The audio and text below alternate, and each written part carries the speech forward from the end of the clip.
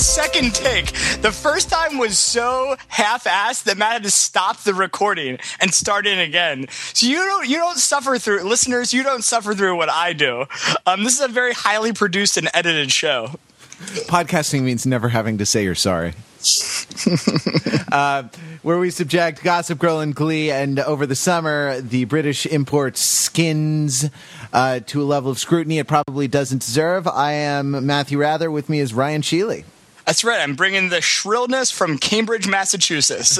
And I am here at the edge of America, Los Angeles, California. You may have heard of it. It's in Los Angeles. So today, on tap for today is Skin Series 2, Episode 4. That's the Michelle episode. We've been going along with one Skins episode per week, and I think we're going to continue that. Isn't that right, Ryan? Or do we need to step up the pace in order to make the premiere of Gossip Girl and Glee? I think we're good. We'll have to do. At some point, we'll have to double up, probably, and we'll let y'all know when that happens. That's what she said. Wait, have there been any threesomes in Skins? OM3. No, that's what I'm saying, right? Because you kind of get basically I mean, we've talked about this a little bit before when we were starting off with Skins, is that there's like a litany of things that happen in like teen drama and teen fiction, teen soap operas, of like there's drug use, maybe death of a parent, there's sex of various kinds, there's homosexuality, in Skins. There's non-oriented sexuality. That's right. There's both major life events and invented sociological concepts. But it's interesting because Skins really seems to tick them all off. I mean, we have a spoiler alert, pregnancy coming up. It's Jal. We have a death coming up. It's Chris. But I don't know if there's any threesomes in the cards for Skins. Maybe Effie needs that. I mean, there was implied threesome. I mean, there was a date rape-alicious threesome. This is the thing, and I hate. Wait, which one was the date rape-alicious threesome? The Effie episode in the first. Oh, yeah. With Jenny in Gossip Girl and with Effie in Skins. That's the one thing I am not often shocked. Ryan will attest to this, but the casual way date rape is deployed as a narrative device to either to make someone seem bad or to sort of put a young woman in peril. This is very cynical, and it's. I mean, are we so jaded that this is what it takes, or that this is? Well, it is because there's very few things that I hear moral outrage from you on, and the fact that this is one of them shows that they're doing something right. Here's the moral outrage. It's actually less. Here's what the moral outrage specifically is about: the cynical deployment of it's meta outrage, right? To kind of score narrative points on the cheap. Well, also, you don't like it that they made you feel uncomfortable. You're not used to that feeling, and so it could be that you're rationalizing it as moral outrage, but you're really just angry that something actually can shock you, that you can feel at all. Like Chuck Bass, I've opened my heart, and once it's open, there's no shutting it again. It's like Pandora's box, right? Yes. Well, all right. So here's the thing. So speaking of no, I'm in charge. Speaking of coercive sexual situations, Michelle and Tony, right? I'll pause only to say that there's an email address, which is TFT Podcast. We love getting your emails. We often read them. We're not going to today, mostly because we're lazy. But we love your emails. We should double up on some episodes just so that we can spend alternating episodes reading listener emails. We also love the voicemails, which come into 20 Fat Jog 01. That's 203-285-6401. You can also text us at that address. We also usually get into pretty good discussions in the comment threads on the show notes. So Tony, Riri Tony is he's less and less Riri. I think he's about one Riri right now, right? I was thinking we should put the title of the episode in Riri Tony. No, I think what's interesting about Riri Tony, right? Well, we can parse the scene a little more. I mean, I think there's a lot of interesting things going on in this episode, right? So some of the Skins episodes, I don't know what you do, but I actually, some Skins episodes I actually watch twice because I actually think there's more that, like, there's a lot of subtle things that go on that get missed if you're kind of watching while you're doing other stuff, or you're kind of hanging out. But like the Michelle one especially had a lot of these like long quiet moments and lots of like setups, right? So the Michelle episode starts off with she's like walking down the street by Tony's house and gets a text message from him that what is it, like sexy top? Yeah, sexy red top. Sexy red top. So please, to 20 Fat Drago 1, please text us sexy things about what we're wearing. Tell us what we're wearing. Yeah, I'm sorry. I'm sorry that I didn't get in the email. I didn't get any Sheely Stokes /fic. I was looking forward to some Sheely Stokes some beard on beard action.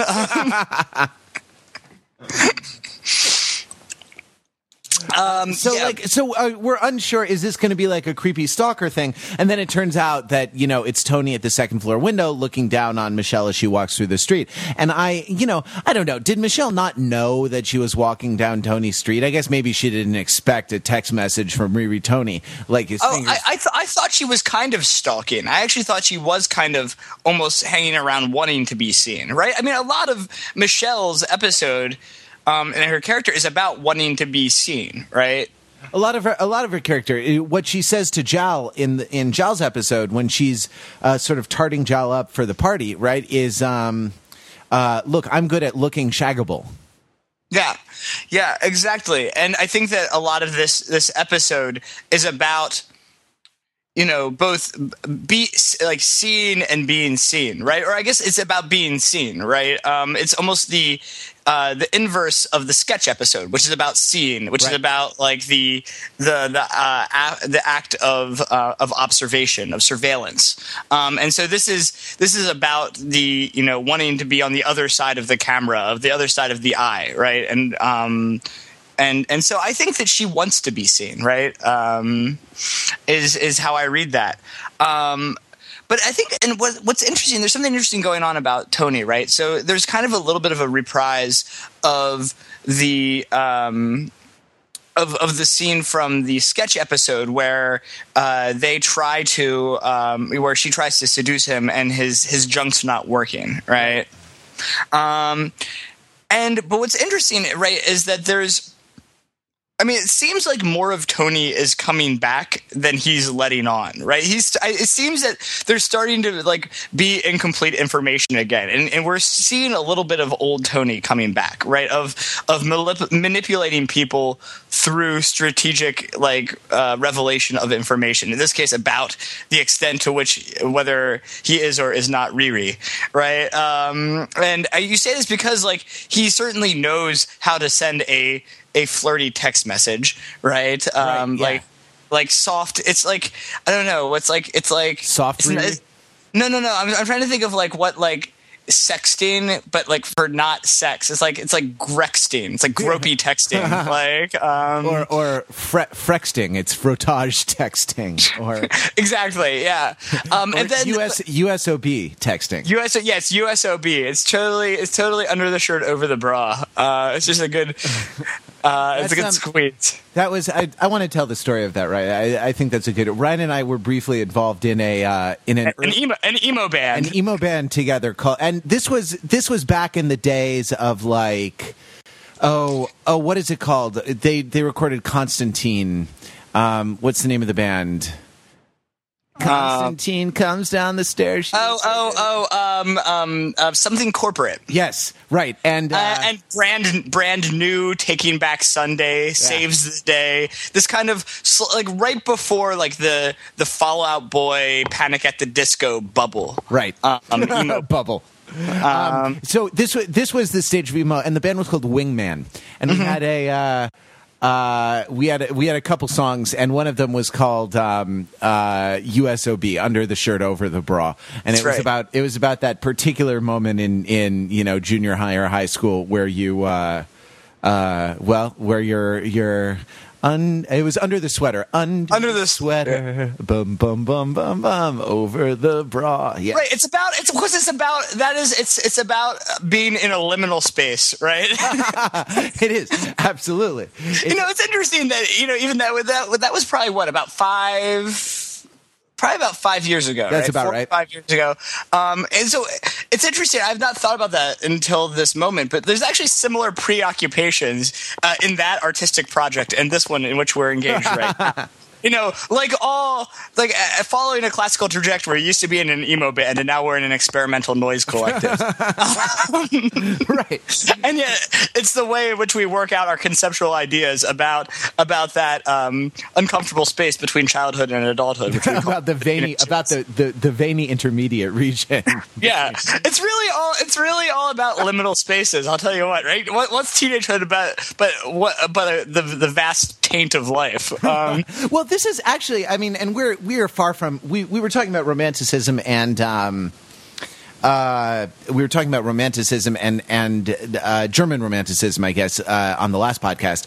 And but this is something that like the English romantics, the poets, were really concerned with this idea of these moments of experience that are really decisive, that are really influential, but that are fleeting. That and sort of being under the sweater but over the bra. You know what I mean? Like when a girl lets you like feel her boob, but not actually feel her boob, just feel the outside of her bra, like that is, in a way, there's a certain beauty to that moment because you're partway there. You know what I mean? And you're living on a prayer, in fact. and you can't. Eventually you're going to feel the full boob, right? Like it's bound to happen eventually. But like for that fleeting moment, there's a moment that is a liminal moment, a moment in between. And it's funny because there's a kind of like beauty. There's a kind of almost anguished beauty to those things because they are they're so sort of decisive in your personality, and yet you can't hold on to them. They're as soon as they're born, they die. Those moments, and this is something that like Ode on a Grecian Urn, by Keats is all about, like kind of capturing the idea of on the Grecian urn. That love story is arrested in that moment of most climactic bliss. Like forever wilt thou love and she be fair. Right. So only Sid and Michelle boning on the beach could be like permanently on the side of a piece of pottery. Yeah, exactly. Well, if you've seen some, if you've seen them in school, you probably haven't seen the good ones. But if you look at the Greek pottery, it's hard on city on the side of those things, or like more Keats, like on Melancholy, right? Like the last thing is she dwells in beauty that must die, and joy whose hand is ever at his lips bidding adieu. An aching pleasure nigh that turns to poison, or turning to poison as the bee mouth sips. I in the very temples of delight, veiled melancholy has her sovereign shrine. The idea that these moments have their own destruction kind of built within them, if only, and here's where I bring it full circle, if only because because you're not going to stay under the sweater over the bra. You're eventually going to go under the bra as well, and you can't go back. To those times. Once again, just like Pandora's box, if you will. I guess that's another area. That's USOP, right? It's just interesting. I just want to go back to how it's interesting that I just want to make something explicit that you've been kind of talking around is that there's this connection between the English Romantics and emo music, right? Sure. No doubt.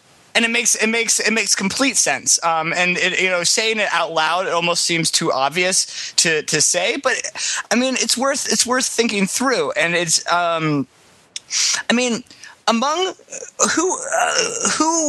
whom were the English Romantics popular? I don't know much about the social context of the poetry. I mean, was it just young adults? Like, what was the culture of poetry in that time? I mean, was it were teenagers into it, or was there not yet an autonomous realm of teenagerhood? There was not yet. Yeah, teenagerhood. I think had not. Teenagerhood is a creation of. Childhood is a creation of industrialization, and teenagerhood is a creation, in a way, of the Depression in America, at least according to some social history that I've encountered recently. But that what's that argument? I'm not actually familiar with that argument. The idea is that the Depression made home life so miserable that kids would get out of the house. Right. Oh, interesting. Interesting. That families lacked the means to go out and do things or to have more space. So everyone was kind of clustered around the living room. And so teenagers left and kind of created this autonomous, teenage space, was, and maybe that doesn't sound, if there's anyone who does sort of serious social history of America in the 20th century, maybe that is just a myth and it'll be shattered. But childhood was not what we think of it today as. But here's the thing about the Romantics: they spanned a long period of time, and really the whole 18th century, from Goethe, all the way to Wagner or something like that, or the death of Verdi or something like in 1900, right? So there were Wordsworth and Coleridge, but then they were the old fuddy-duddies, and along came Keats, and along came Byron, and it really went playwright by playwright. By the time that Wordsworth was respectable, Byron was the sort of bad boy, sort of punk-esque thing, whose wife divorced him because because he made her have butt sex. Wow. Little known fact, or I don't know. It's a well known fact, but you may not have encountered it if the only place you study these people is in school. That's why he lost his wife, because he made, and I think at the time it was put, his sodomistic demands on her. Yeah. That's really interesting. But right, so he wasn't USOB. No, yeah, he's just right in there. Well, that's really interesting, because it is. So what's interesting there about that is that some of these although some of these ideas about these fleeting moments, these sort of transitory moments, and these kind of liminal spaces in one's sort of emotional life, we associate that, I think, a lot with teenagers, right? Yeah. I mean, you can find a lot of that.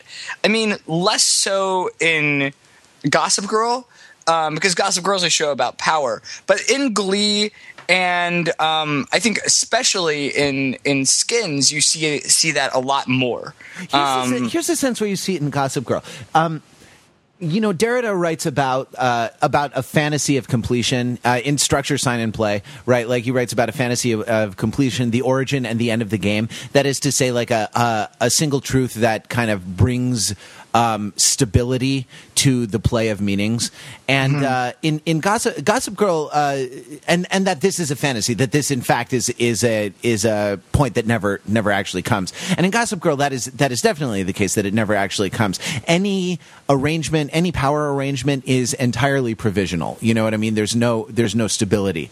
Well, it's eternally contested, right? Yeah. Like it's contested and contestable. And that's the thing. Like, you know, we'll be saying, hey, remember when Nate and Serena were, you know, or remember when Dan and Vanessa were together, or remember when Serena and Dan were together. That every kind of every resolution, it turns out, is provisional in Gossip Girl, and that's the way. I mean, this is kind of a weak interpretation, but that's the way it partakes in this kind of thing that you're talking about. But sorry, I interrupted. That raises an interesting question of how do you get out of that? Like, how does Gossip Girl end? Like, either it goes eternally until all of the actors die, right, or they kill off all the characters. Because, like, I feel like they can't end that show without compromising that essential characteristic of the show. Well, right? This is the tension between the narrative world and the kind of economic reality of serial drama on television, right? Like, right. This is why it's hard to make good TV. But I mean, right? I don't see them doing a, like, you know, the end of the season they do a musical montage where it shows, you know, Nate goes on to become like the governor of New York, and you know, Serena like is like, you know, married and divorced several times. You know, it's like The Wire, right? The structures perpetuate themselves. It's like, right, like it's the end of a 1950s movie with a freeze frame of everyone, and you know. Yeah, I don't know. I mean, I want to say something about this with regard to Skins, if I can bring it back home. It seems to me that as I was watching it seemed to me that the kind of meta-narrative of the Michelle episode was about the idea of kind of the one, of being meant for somebody, you know? Yeah. And right, the way that Tony and Michelle are meant to be together. Remind me to talk about the death of Falstaff, actually, when Michelle reaches in Tony's shorts and tries to grab his dick. That is a moment almost directly cribbed from Shakespeare. So wow, yeah. Well, let's just go there now. Okay, so I want to read a little bit from Henry V.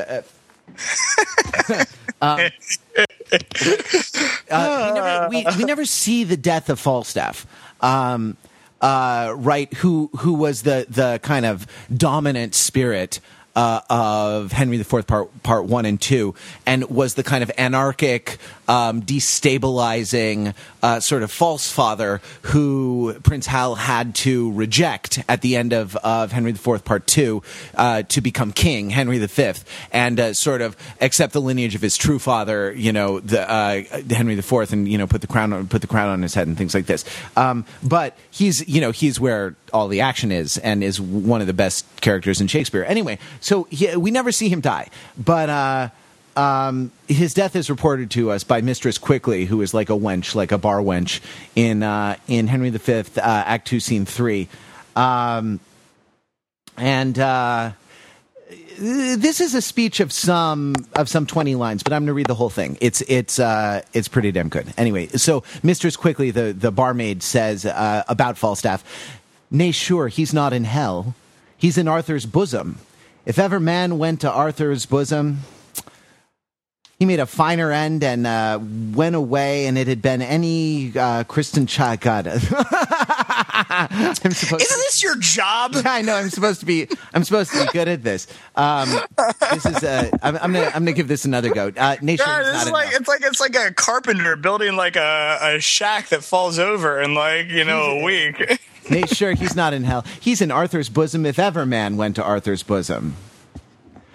He made a finer end. I'm actually going to modernize some of the things. It's technically made a finer end and went away, and it had been any Christum child. I'm going to modernize. He made a finer end and went away, if it had been any Christian child. He parted even just between 12 and 1, even at the turning of the tide. For after I saw him fumble with the sheets and play with flowers and smile upon his fingers' ends, I knew there was but one way, for his nose was as sharp as a pen, and he babbled of green fields. "How now, Sir John," quoth I. "What, man, be a good cheer." I scrolled away from it. What, man? Be of good cheer. So he cried out, God, God, God, 3 or 4 times. Now, I, to comfort him, bid him that he should not think of God. I hoped there was no need to trouble himself with any such thoughts yet. So he bade me lay more clothes on his feet.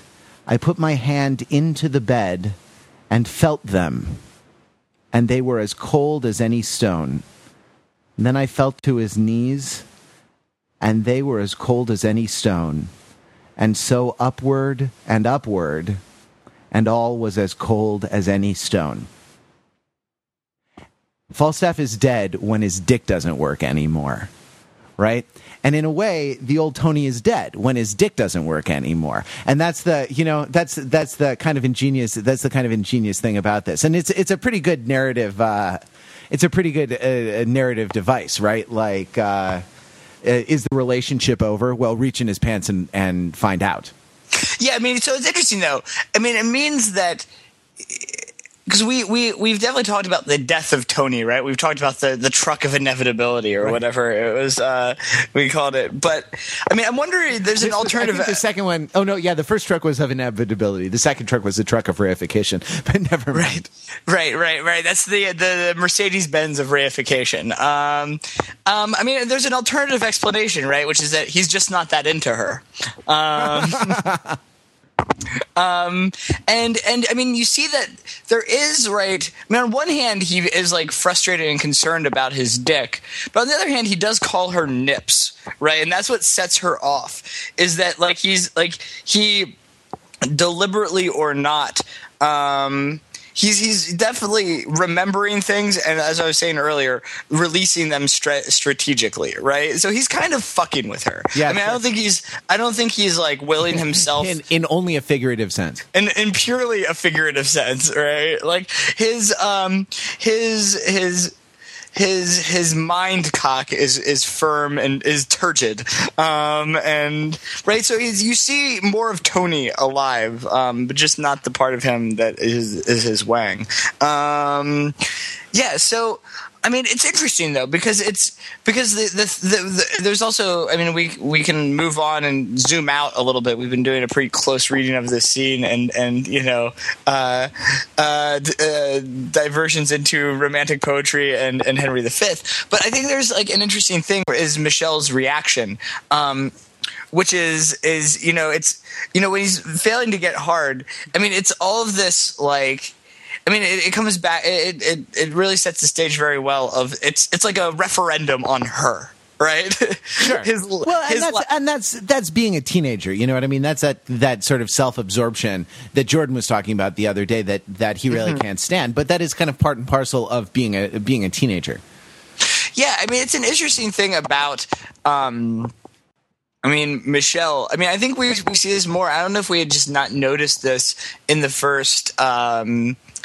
Season or it's coming out more is that each character has their own kind of awful aspects of teenagerhood kind of they represent a aspect of the teenage experience and Michelle is this I mean, I think this like extreme insecurity and need for social validation, right? Right. You see this both in her reaction to Tony's impotence and also to the introduction of the stepsister, right? And that everything, her sort of emotional state is defined on based on the level of attention that she has. Right? Well, it's funny. I mean, I before we kind of detoured into Shakespeare, I was going to say that I think the meta narrative of this episode is about it's an inquiry into the idea of there being a one, there being sort of one person that you're meant for, whether it's Michelle and Tony or whether it's Sid and Cassie. And Sid as Cassie is interesting, like because what is the meaning? In what sense of the word meaning are they meant for each other? Because they were set up like, it's another date rape-alicious thing. Like Sid was set up to, get a really high-end date raper, right? Like in the first episode of this, this show.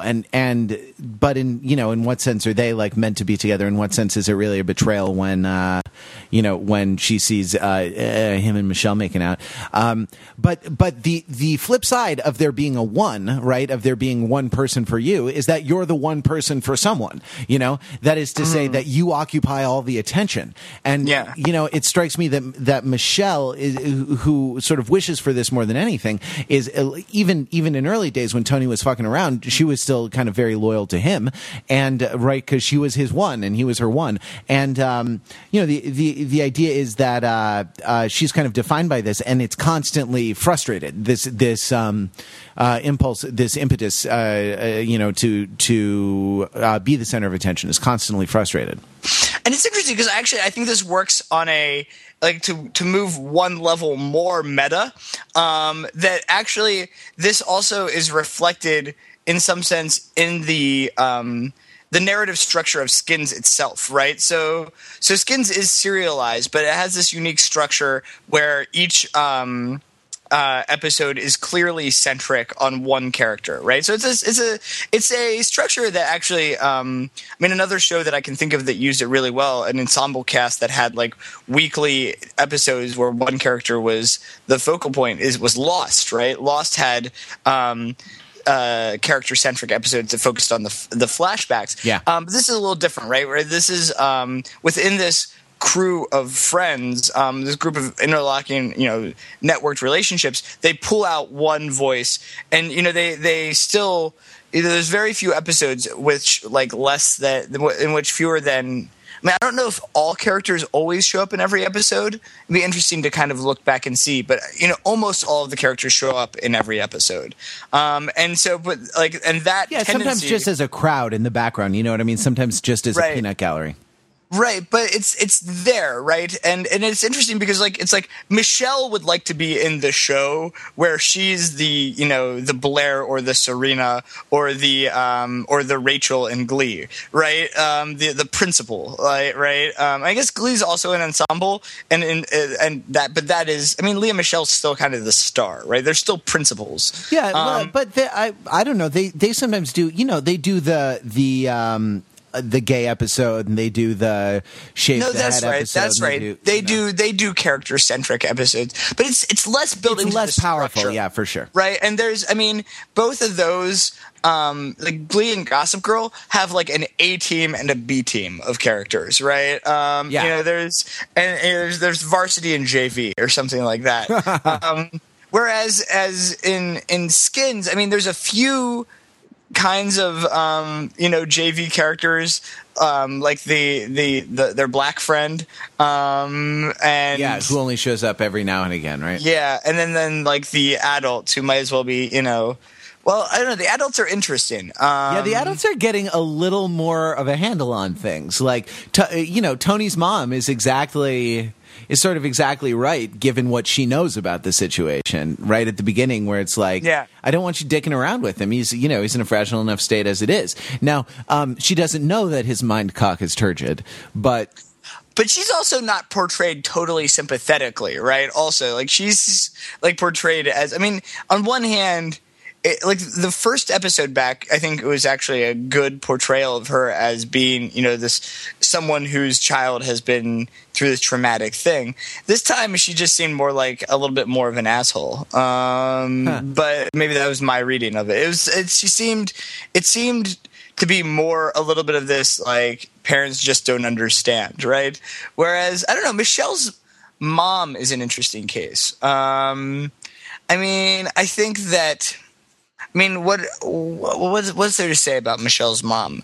I guess it's an interesting reflection that every time, we've only seen her twice, but there's this perception that she is moving from husband to husband, right? And there's I feel like Michelle must at least have a little bit of a sense of the inexorable march of time, right? Well, it's also like Michelle's mom is what happens when you don't find the one, or when you're deluded about what the one is. This is actually, she even says when she has this guy, right? Yeah. She says that he's the one. He's the one. Like, I know it. I feel it. I don't know what to make of that. Like, both the character of the new husband and the stepsister, especially when they're introduced. I don't know if there's a. I guess I know we have a sizable number of listeners from across the pond. Yes, we do have a sizable veiny mind cock. But no, I was going to ask our British listeners if there is a stereotype in like British society that this guy is. I mean, I guess it's just rich people. Or that he's. I mean, but he's rich people of a particular type. You know what I mean? He seems to be like out of his depth class wise. You know what I mean? He's not rich people in that. It's like a kind of a nouveau riche kind of. Yeah, he's like a tech millionaire or something like that. I don't know. And I mean, is he supposed to be kind of American or a parody of Americanism in some sense? It seems like it. It seems like it. Doesn't it seem like that? Yeah. Well, with his, I don't know, his sort of, ersatz bohemian ways and I don't know. Entirely played for laughs is his horrible relationship with his daughter, where he's like motorboating her tits and just all this awful stuff. Yeah, it was beyond like played for laughs. It like almost created this kind of sense of almost. It was just weird. Not even weird. It was alienating in a sense. I mean, I'm not a big Brecht person, but there's something about it that like created a weird. It created an effect that was like very different from like the typical Skins episode. I mean, it's similar when he motorboated her tits. It's like Manfred's car slamming through the window or something like that. It's bringing in this like foreign body, very, very literally in this sense. But there is a sense that, the characters, by and large in the show are all, this kind of self-contained middle class, working class, urbanites. And yet they like constantly engage with these, incursions from other cultures, whether it's Scottish or the German or like the Russian, and there's or the sort of trip hop culture, the kind of culture of the West Indies immigrants, right? Right, but that's a lot more assimilated, right? So I think that the characters that are. There's something to be said for like the characters that are within the central crew versus those that are more remain peripheral. Like even like Anwar is assimilated in certain important ways, even though his episode, or like the finale episode from last season, is still about sort of separateness. It's also about a certain vision of multiculturalism, that in which certain kinds of assimilation and certain kinds of retaining of cultural identity are still possible, right? And so that you have. This comes from, there's certain theories of immigration and assimilation, sociologically driven theories that have to do with social networks, right? And that being in these cross-cutting, multivalent, long-term relationships. That's what defines a community in the sociological sense, and so that assimilation is a process of these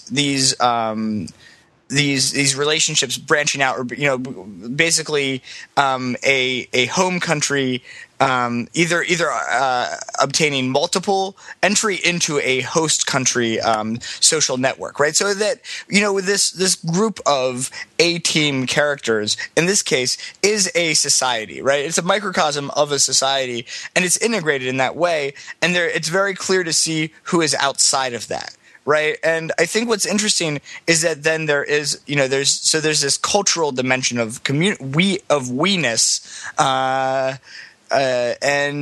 then there's a overlaid, age, generational dynamic, right. And it's interesting that. For whatever reason, there's some parents that can continue to communicate with their children, and even though they're not like palling around with them, there's some that like are still part of the same community, even though they're of a different age set, right? In the sense of the societies that I work in East Africa, but there's others who actually, in the process of aging, actually assimilate into another culture. They stop belonging to the same society or the same community as their children, right? Like Cassie's parents are a good example of this. I think Michelle's mom is a good example of this, right? So this idea of sort of who you belong to, and I think is reflected very much in the structure of. In the sort of narrative structure of and the setup of there being a main cast, and there's like a very important social component to that, and how that setup works in the meaning of the show. I think that's all exactly right. Well, okay, good. Then we can move on. Should we go on the camping trip? Yeah, I mean, is there anything else that we want to talk about in the in the house, in the new house? Well, what is the? Yeah, I mean, do you want to talk about the slapstick of the blinds bit? I liked music. I thought music better was a good, and better music comes on. I thought that was a good joke. Yeah, it's do I imagine our listeners are all now saying podcast better? And well, then let's comply. Yeah, right. Compliance. You remember Flight of the? Never mind. Wow. Flight of the Navigator. Yeah. Well, the thing where Michelle gets revealed to the world. There's something about. I think you were saying this in the pre-show. There's something about bodies and sort of the revelation of bodies. Michelle pulls off her shirt to kind of. To test Tony and the thing, and then she gets kind of unintentionally revealed to God and everybody, all the passersby, when the blinds open without her knowing how to. And there's the skinny dipping. Yeah, there's skinny dipping. There's Anwar skinny dipping. Oh yeah, and then there's the skinny dipping in the hot tub where it's, it's kind of where it's kind of creepy, and then there's Anwar, getting tricked into. Taking his clothes off and then running, screaming "Al Akbar" into the water, right? Yeah. And then everyone does it. Then all the white kids are like "Al Akbar, Al Akbar," as they run into the water. The world is flat, man. What can I say? And then there's it's the Volvo and the olive tree, right?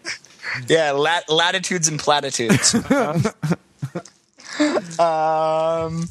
I think that it's really interesting. I mean, there's an interesting thing about I actually even saw this reflected in, and maybe especially in I think the Michelle scene with the blinds revealed to me is like the way that it's like the relationship between a body and a home, right? And I actually think that this even comes full circle in the end of the episode. I mean, I think that Sid's home is very interesting. Not only for the reasons that we talked about in the last episode, but like Sid's house is one that, like, for whatever reason, is not like a private space, right? That people barge in. Like, this is not the first time that Cassie has just shown up on Sid's bed. Right. It's happened multiple times. Last episode we had Anwar and Sketch banging in Sid's bed. Right. Several times, Tony, last season, Tony stole Sid's dad's car. Right. It's kind of like a public space, right? It's like it's a de facto public good. It's non-excludable. Was it not your experience in high school that there was one kid whose house was like that, where you could just go, No. Or in college, I mean, weren't there certain dorm rooms that were kind of? Yeah, there certainly were. There certainly were dorm rooms or apartments. Right. Like the Kelly House. Yeah, the Kelly House. Or 1772, which is a... Before my time. Yeah, before my time. That predates you. Though there was drama over 1772 when one of the residents sent out an email to everyone that was like, you can't come over to my house anymore. It's no longer a de facto public space. Huh. Because he was a big fucking douchebag. But live and learn. But right, like that. This is I think something that happens, and I think it's supposed to say something about the character of Sid and his late father, right? That like that they were kind of impotent to prevent this. Well, right. I mean, it's like the work of it's like the work of Nobel laureate Elinor Ostrom, right? That who's primarily worked on the commons, right, and dilemmas of the management of common pool resources. And a lot of her work. The sort of seminal work is Governing the Commons, which responds to this idea of a tragedy of the commons, right? The idea of the tragedy of the commons is in, English, boroughs, in English towns, there would be a common place. And it was observed by, I think, an economist named Garrett Hardin that, these commons will be overgrazed because if it's open access, you can, everyone abuses it. Everyone wants to feed their cows as much as possible and will deplete it.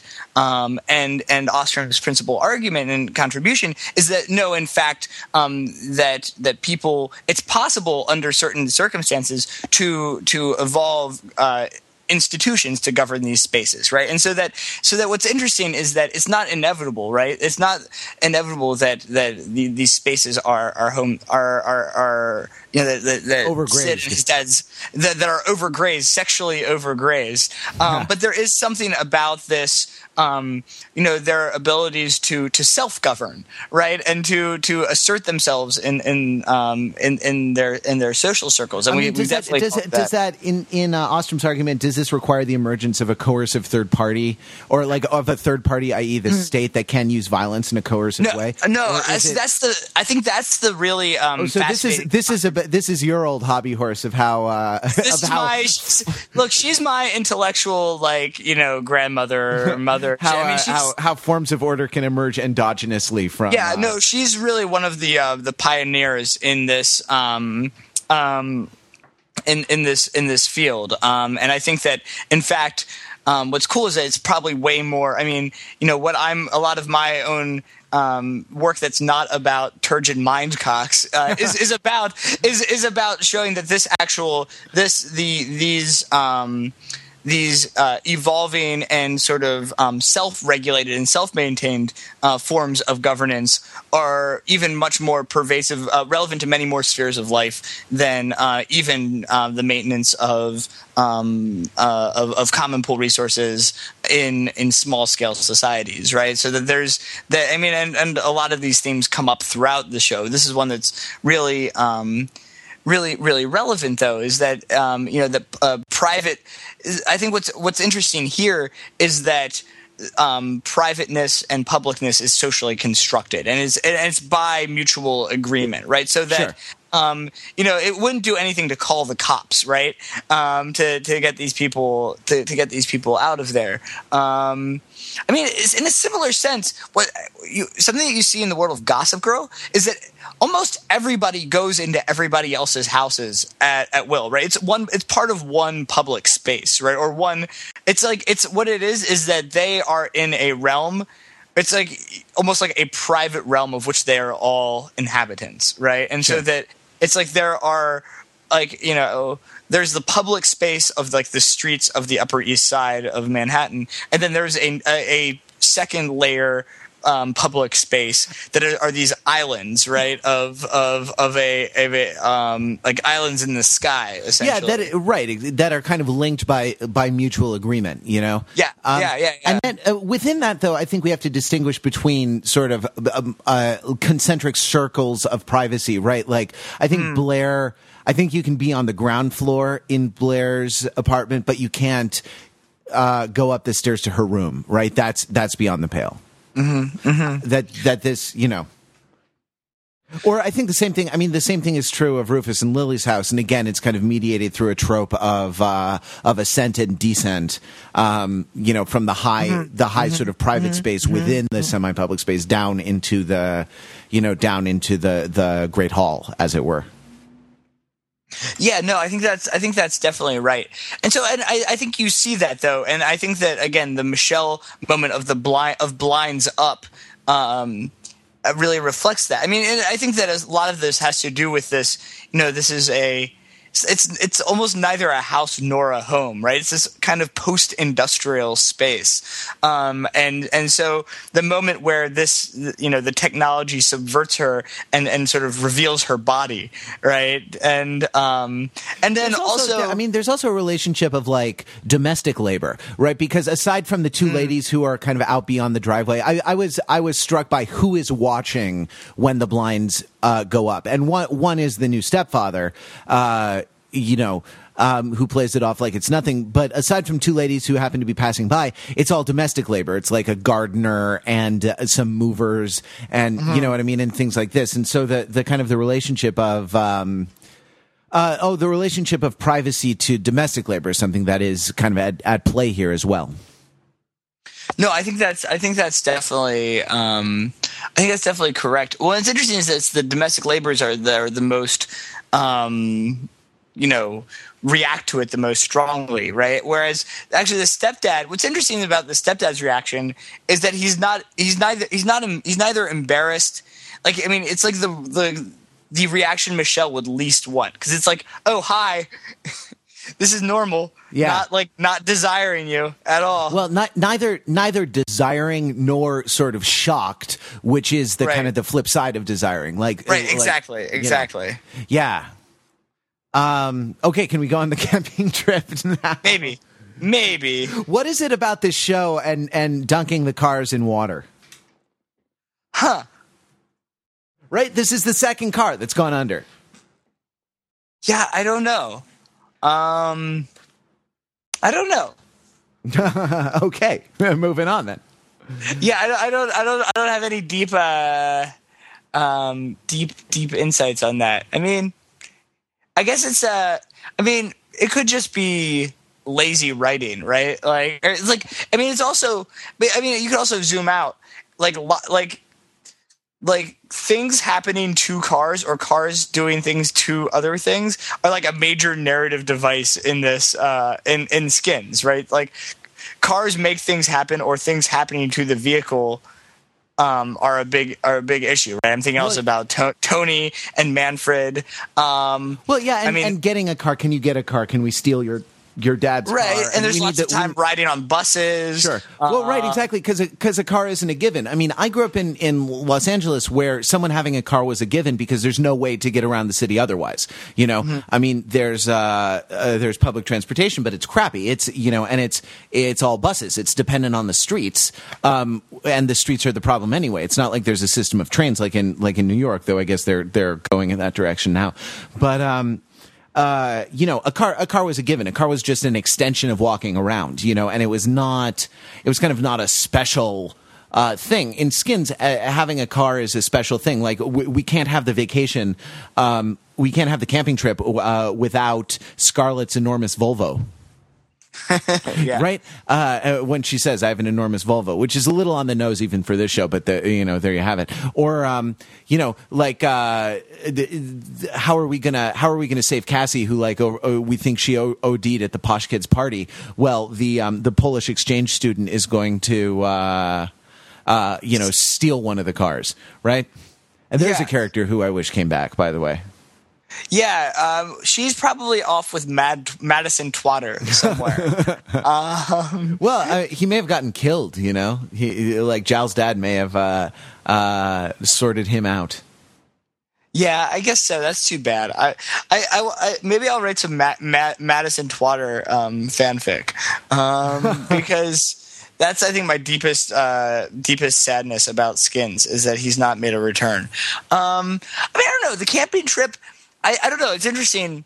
I feel like the camping trip is like a lot just kind of unwinds there. Like, I feel like the I mean, what did you find interesting about a couple of things I found interesting. One is not to keep beating this, not to keep beating off this horse, but the song that Scarlett sings and that Sketch joins in, and it's funny that the two people who sing, the two people who perform, are the two kind of foreign bodies in the group, right? Or the two kind of outsiders.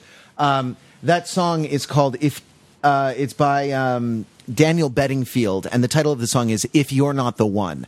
And the kind of so the rhetorical structure of the song is, if you're not the one, then why am I sad? If you're not the one, then why this? If you're not the one, then why am I so miserable? Blah blah blah blah blah blah. And that's how, I mean, it just sort of rings the changes on that theme. So it sort of it partakes in what I think is the kind of the sort of shadow narrative of this episode. But there's also something in the shadow narrative that you've identified, which is about the kind of the revelation of bodies and about revelation and recognition and attention.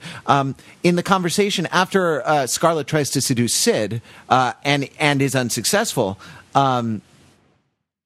Michelle says to her something like, "Oh, you're not really a bitch, are you?" And she says, "No, I just play one on television," or words to that effect. And there's a sense, and this is not the greatest moment even in this TV series. But there's a moment here where the writers are getting at something that has to do with something like the revelation of something deeper than skin. You know what I mean? That there's kind of an essential character that has been obscured and then kind of obscured again. That is being revealed, and kind of Michelle can see it in Scarlett, because in a way, Scarlett is a different class, sort of. Slightly more successful version of what Michelle is. They're kind of they are reflections of each other through a glass darkly, or through a glass darkly, if you will.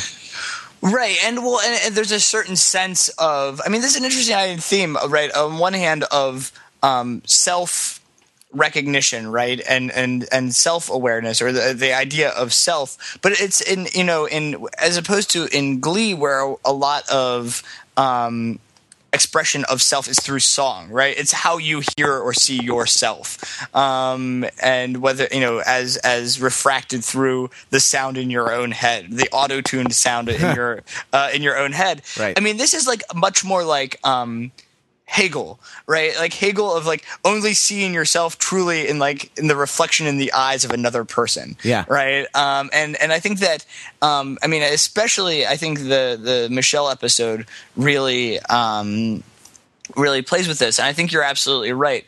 Because it's interesting, because at first when I was watching the Scarlett character, I felt like it was almost like weird acting or writing, right? Because basically the three, right? We see Scarlett, we see three Scarletts in the episode, and they're increasingly more intimate, right? We see the original Scarlett is bratty Scarlett, right? Bratty posh Scarlett.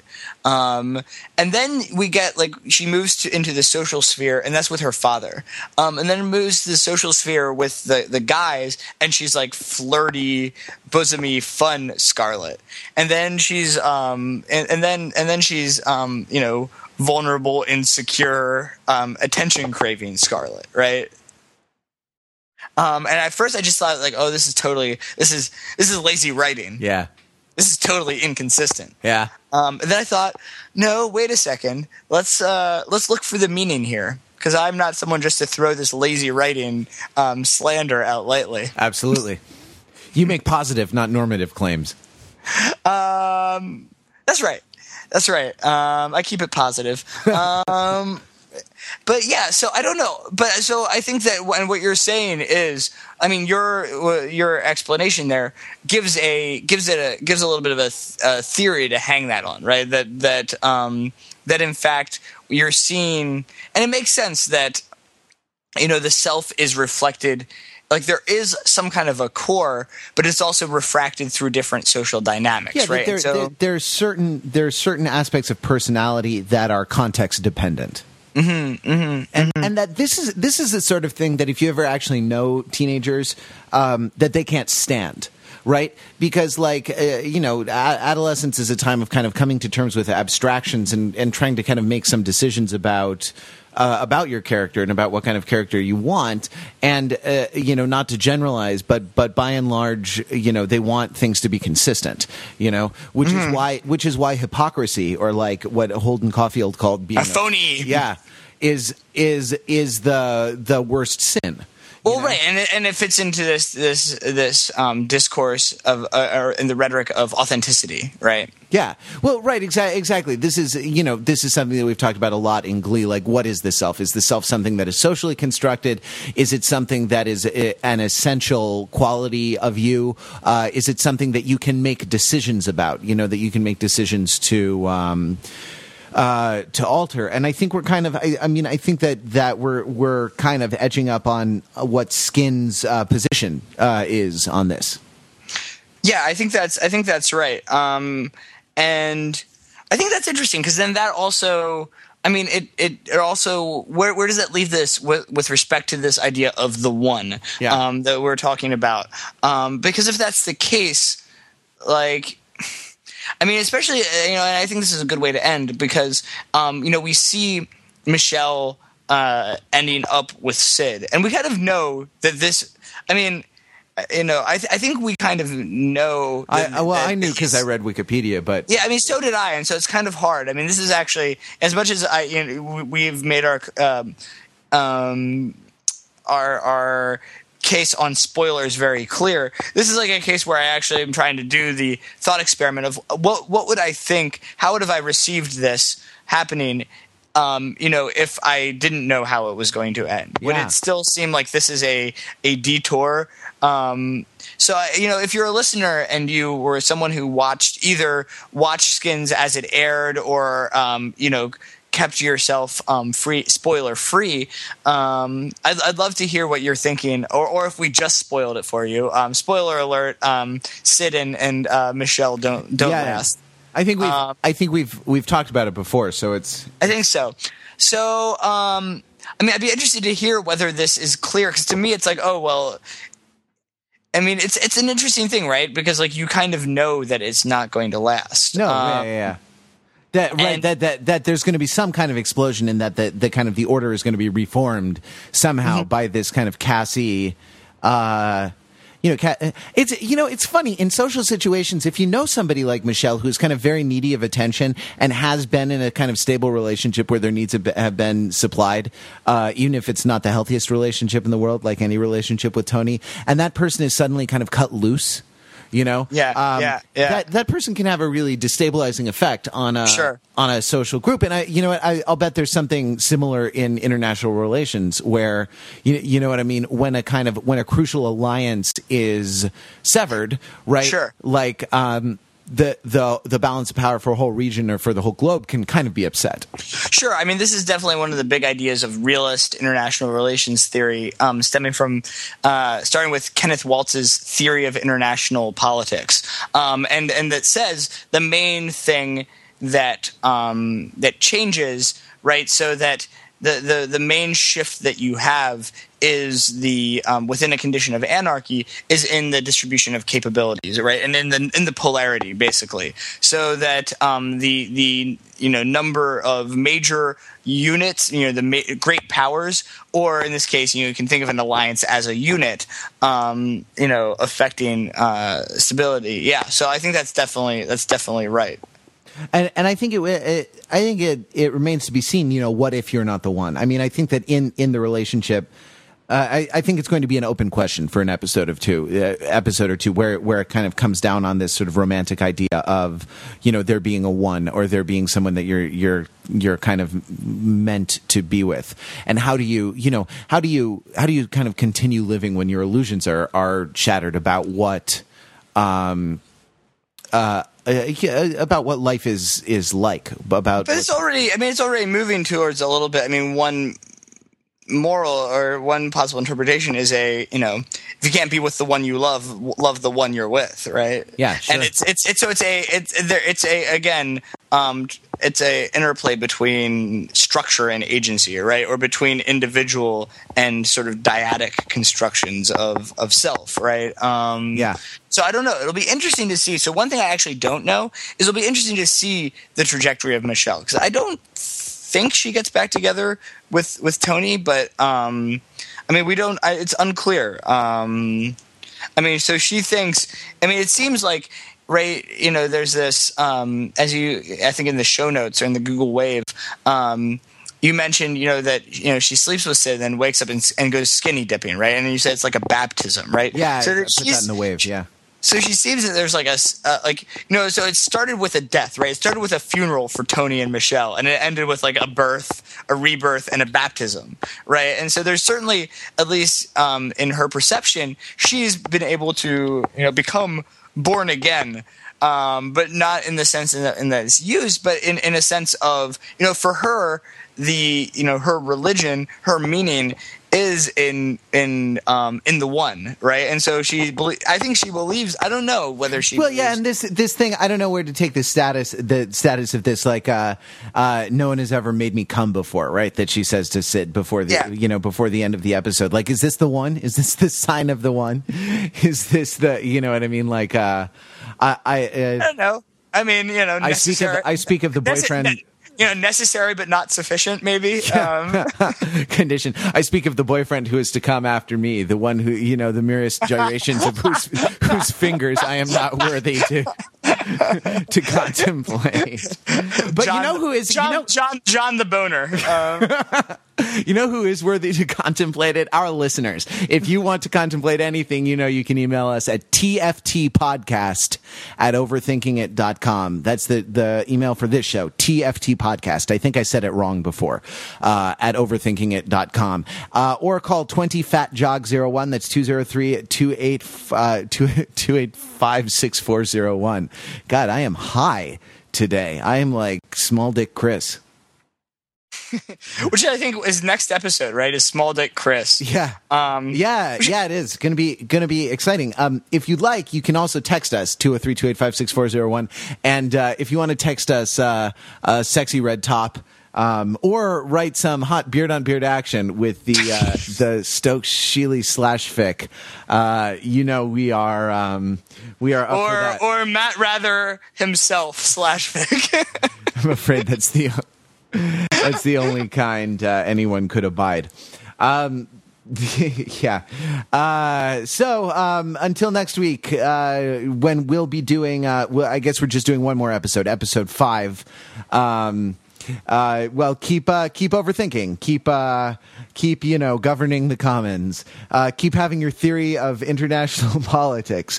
Keep living under the sweater and over the bra in the liminal space. In the liminal space. Keep dying like Falstaff.